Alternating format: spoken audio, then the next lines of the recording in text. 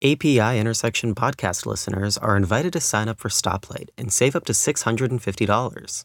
Use the code Intersection10 to get 10% off a new subscription to Stoplight Platform Starter or Pro. Take a look at this episode's description for more details. I'm Jason Harmon, and this is API Intersection, where you'll get insights from experienced API practitioners to learn best practices on things like API design, governance, identity, auth, versioning, and more.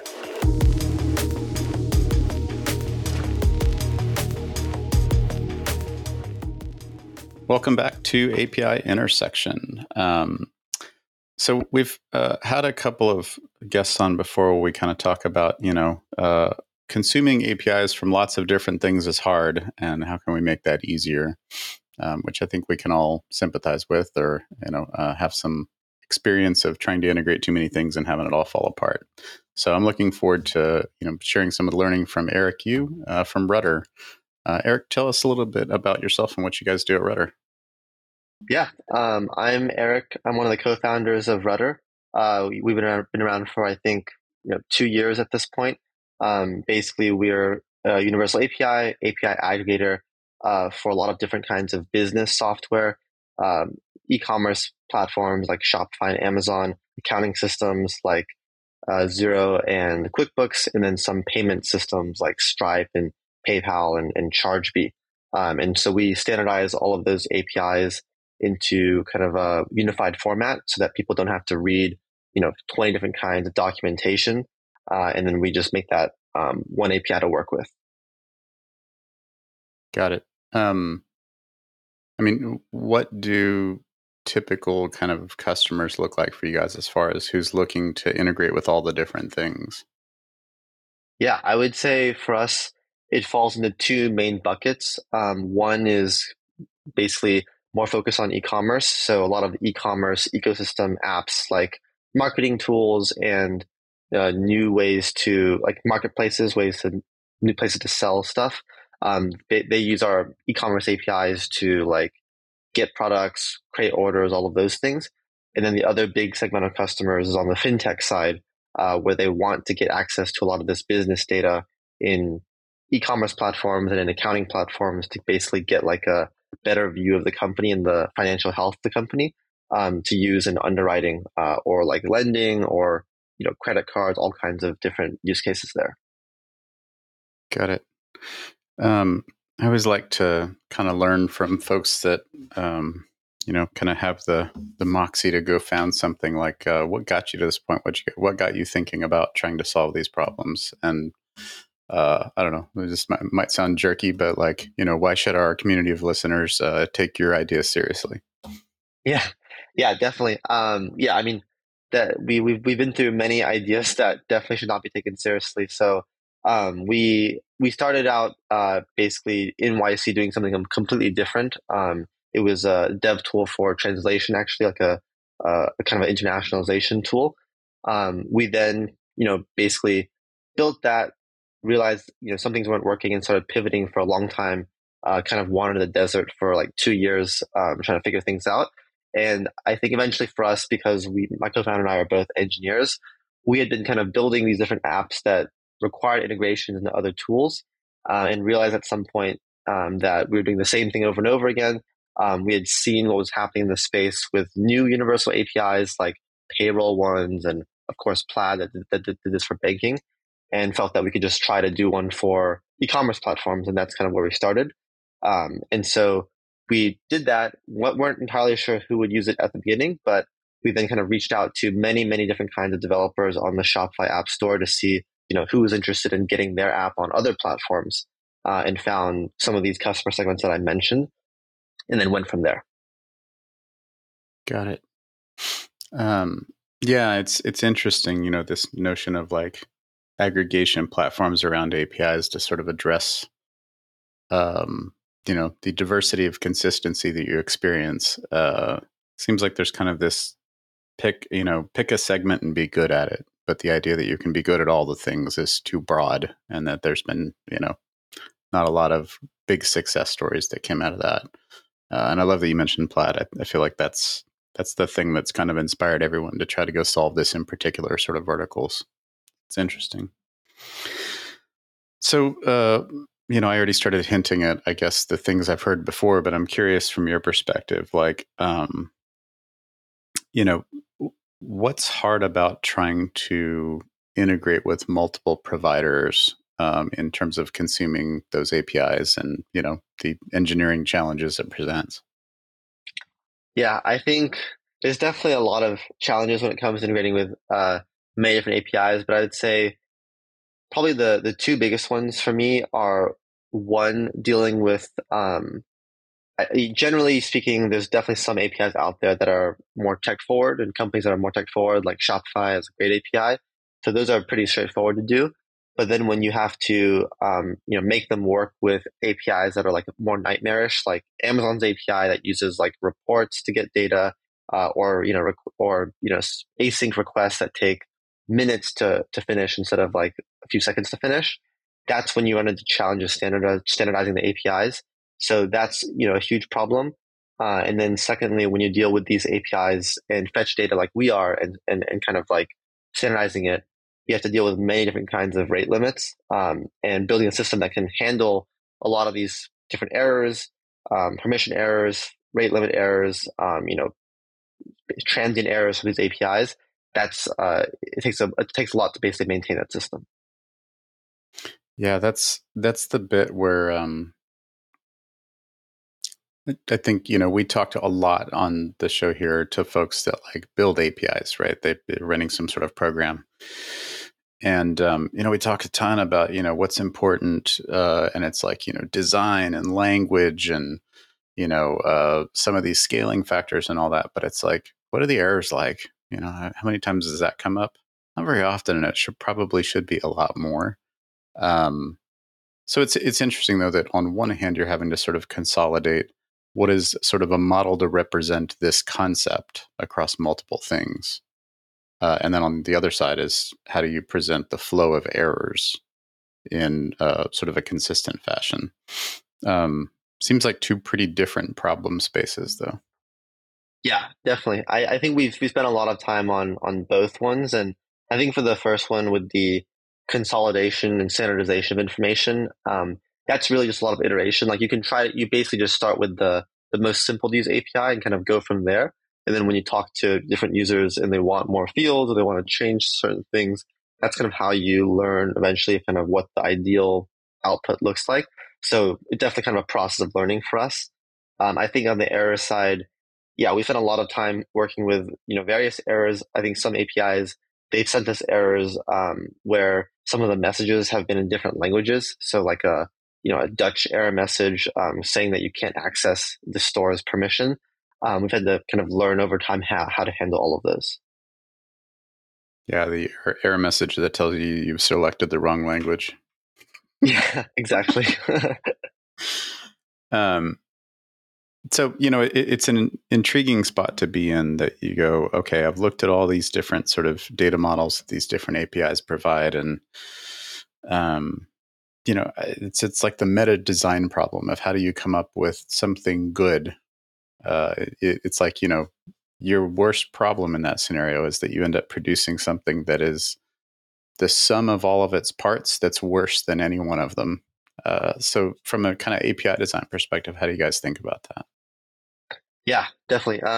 I think for us, a big part of this is just learning, and so we start with kind of what is the gold standard. So, for example, e-commerce API's gold standard is Shopify, and we use that as kind of a skeleton, and then we basically figure out. We try to not include too many fields because it's kind of overwhelming for people to like learn what all the fields mean. But over time, we do add some based off of user feedback. So we try to basically make it more and more useful.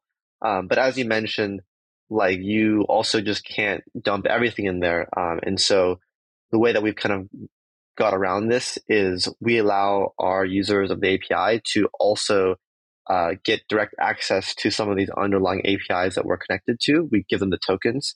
And so that allows them in certain situations where they need to make direct calls or get something unique or specific to them, make a direct call to the Shopify or Amazon API and do what they need to do. So we try to make as much standardization as possible. But then for some auth cases, we allow the flexibility of like using the API directly. Yeah, no, I think it's like when folks think about these things, I'm always like, take the least common denominator approach.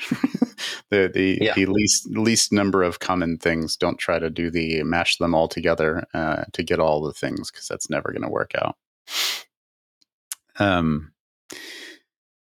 So, I mean, you mentioned like rate limiting and some of these things. I also think about like, one of the consumption problems folks run into a lot is sort of almost hardwiring their infrastructure to some external API. And then when it goes down, everything just, totally falls apart. And so this kind of availability factor, like sort of the, buffer for that, like, are you guys providing anything like that? And then I guess what would your sort of recommendations on the right ways to approach those things be?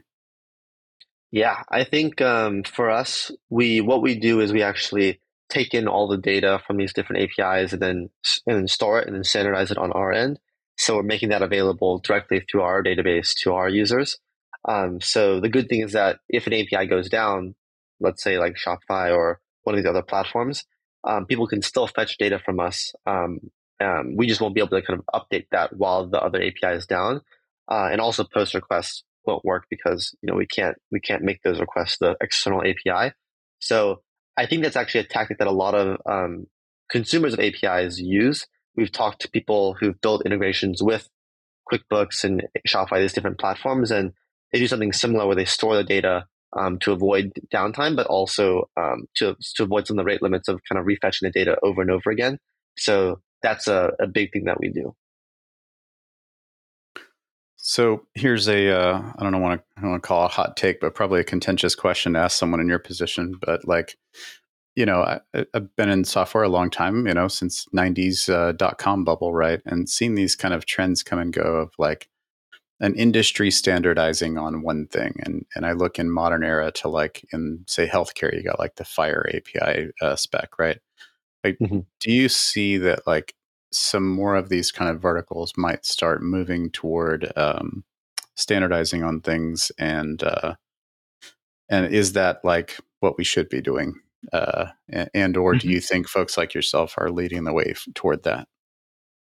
Yeah, it's that. Yeah, I mean that's a super interesting question. I think from what I've seen, there like whereas in other fields, I've also noticed. Yeah, I think in messaging and communications, there's been kind of these more standard protocols and APIs to use Messenger, iMessage, all of those things. We haven't seen the same thing develop yet in the e-commerce world or the accounting world. So I don't think there's like a body that's kind of leading that effort.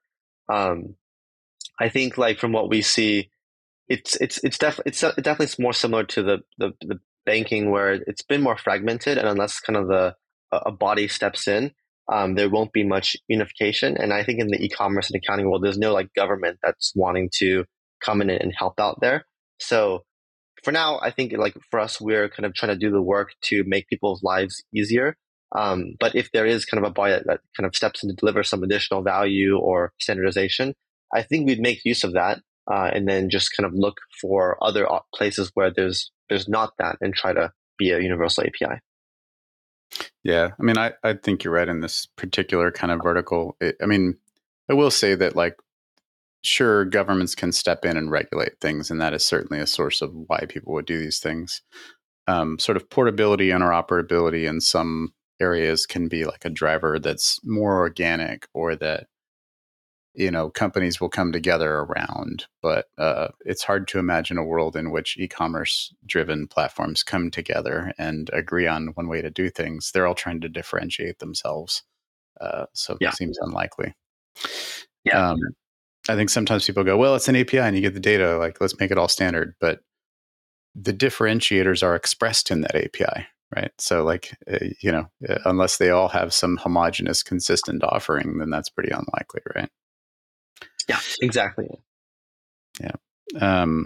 So in sort of working in this e-commerce space and APIs, you're dealing with some huge platforms, right? With millions of developers involved. And I mean, I've, like I worked at PayPal for a while and got a taste for what that's like, right? And it's hard to know sometimes what you're doing right or wrong. And I'm curious from your perspective, when you look at all these different APIs, like what do you think these API providers could be doing differently that would make that experience better for everyone?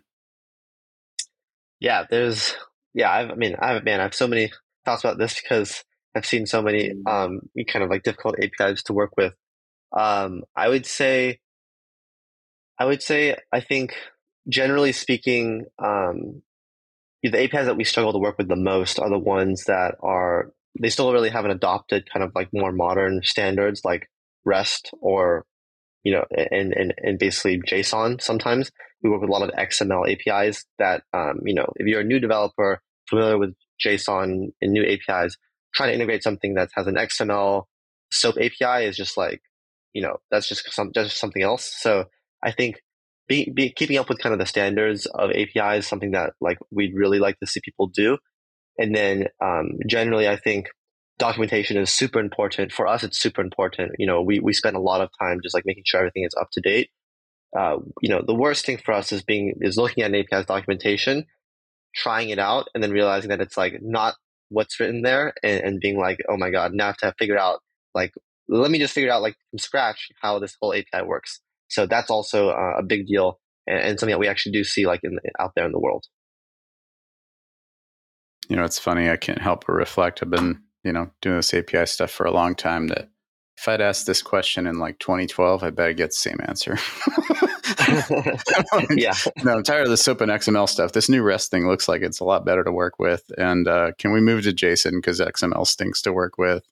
And, quit sending me PDFs with old specs. Yeah. So I don't know. Some things never change. And it's Yeah. hard to believe that in 2022 coming into 23, like we're still dealing with a lot of SOAP and XML stuff. It's hard to believe. Yeah, I was honestly surprised by some of that as well. I think some companies maybe they just have something that's working and they don't really want to update it. But of course, that kind of the trade off is that you won't see a lot of new development in your ecosystem. So I think people are kind of still trying to adjust. Yeah, for sure. API development's not cheap. I don't mean to be disrespectful to anybody. And hey, if you're making money and it works, why change it? I get it. But it's interesting though on the docs that you point out, just simple accuracy. Just like, do the docs actually reflect what the thing does? Yeah. It's remarkable, and I think the advent of like open API and these kinds of things, giving you a way to sort of generate documentation based on the spec that you also use to generate your implementation. Seems to have been the thing that's made that better, broadly speaking. Hmm. But even then, within examples and guides and things, it could still be off. So yeah, it's hard. I'm curious in kind of, you're dealing with a lot of this sort of the financial component here and not necessarily payments specifically, but I'm Hmm. curious with, the FinTech space has just been really frothy the last few years and lots of kind of API approaches to those things. Like, what are you seeing in kind of the direction of where all that stuff is going and what's interesting to you? Yeah, I think at least where we're positioned kind of in the fintech world. Fintech world is so big and growing so quickly. I would say I think like consumer fintech was definitely revolutionized like a few years ago because Plaid basically made banking data and access to banks available to a lot of other apps, so that like changed the game definitely. And I think now different people are catching up, and I think in Europe there's open banking as well. So like the need for the aggregator is like a lot less now. I would say something similar is definitely happening in the business / commercial realm of things. So when it comes to business lending, versus consumer lending, or kind of business financial software tools versus like consumer kind of like personal financial tools. I think there's a lot of development going there because there's a lot of neobanks as well and kind of like spend management tools like Ramp and Brex and all of that stuff. So all of these kind of business management tools or business financial tools require some level of access to business data, whether it's accounting or e-commerce data or payments data. And so that's where we've been basically operating and we see a lot of growth there. Yeah, very interesting. I guess what are some examples of? I think you maybe named one in there, but like, what are some Yeah. examples of things? Yeah, I would say, for example, I think a big one is business lending. I think during COVID as well, there was like a big period where people were offering SMB loans, PPP loans to help out Mm, businesses, and a lot of underwriting is being done. And I think a lot of companies want to underwrite faster with better data. So that's where getting access to QuickBooks financial statements or Stripe revenue numbers, like that's where that's helpful.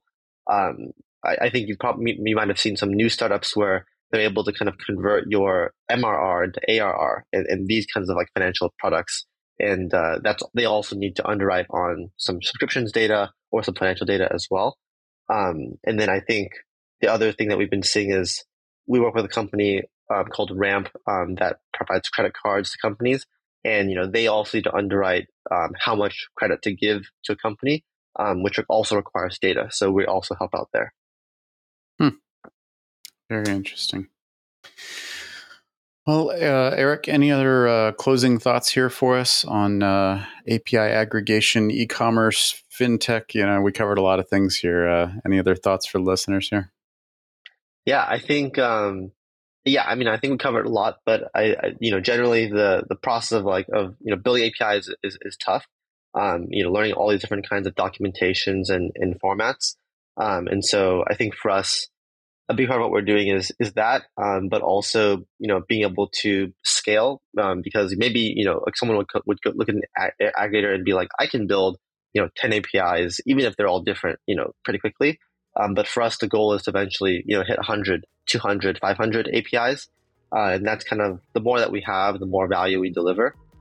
So a big part of our system is just being able to scale our APIs and kind of repeatedly generate scaffolding, templating to allow our team to ship new integrations quickly. So that's a big part of what we do as well, and a way that we want to help. Very cool. Well, thanks again, Eric, for joining us and sharing so much about what you guys do at Rutter. Yeah, thanks so much, Jason, for having me. Thanks for listening. If you have a question you want to ask, look in the description of whichever platform you're viewing or listening on, and there should be a link there so you can go submit a question, and we'll do our best to find out the right answer for you.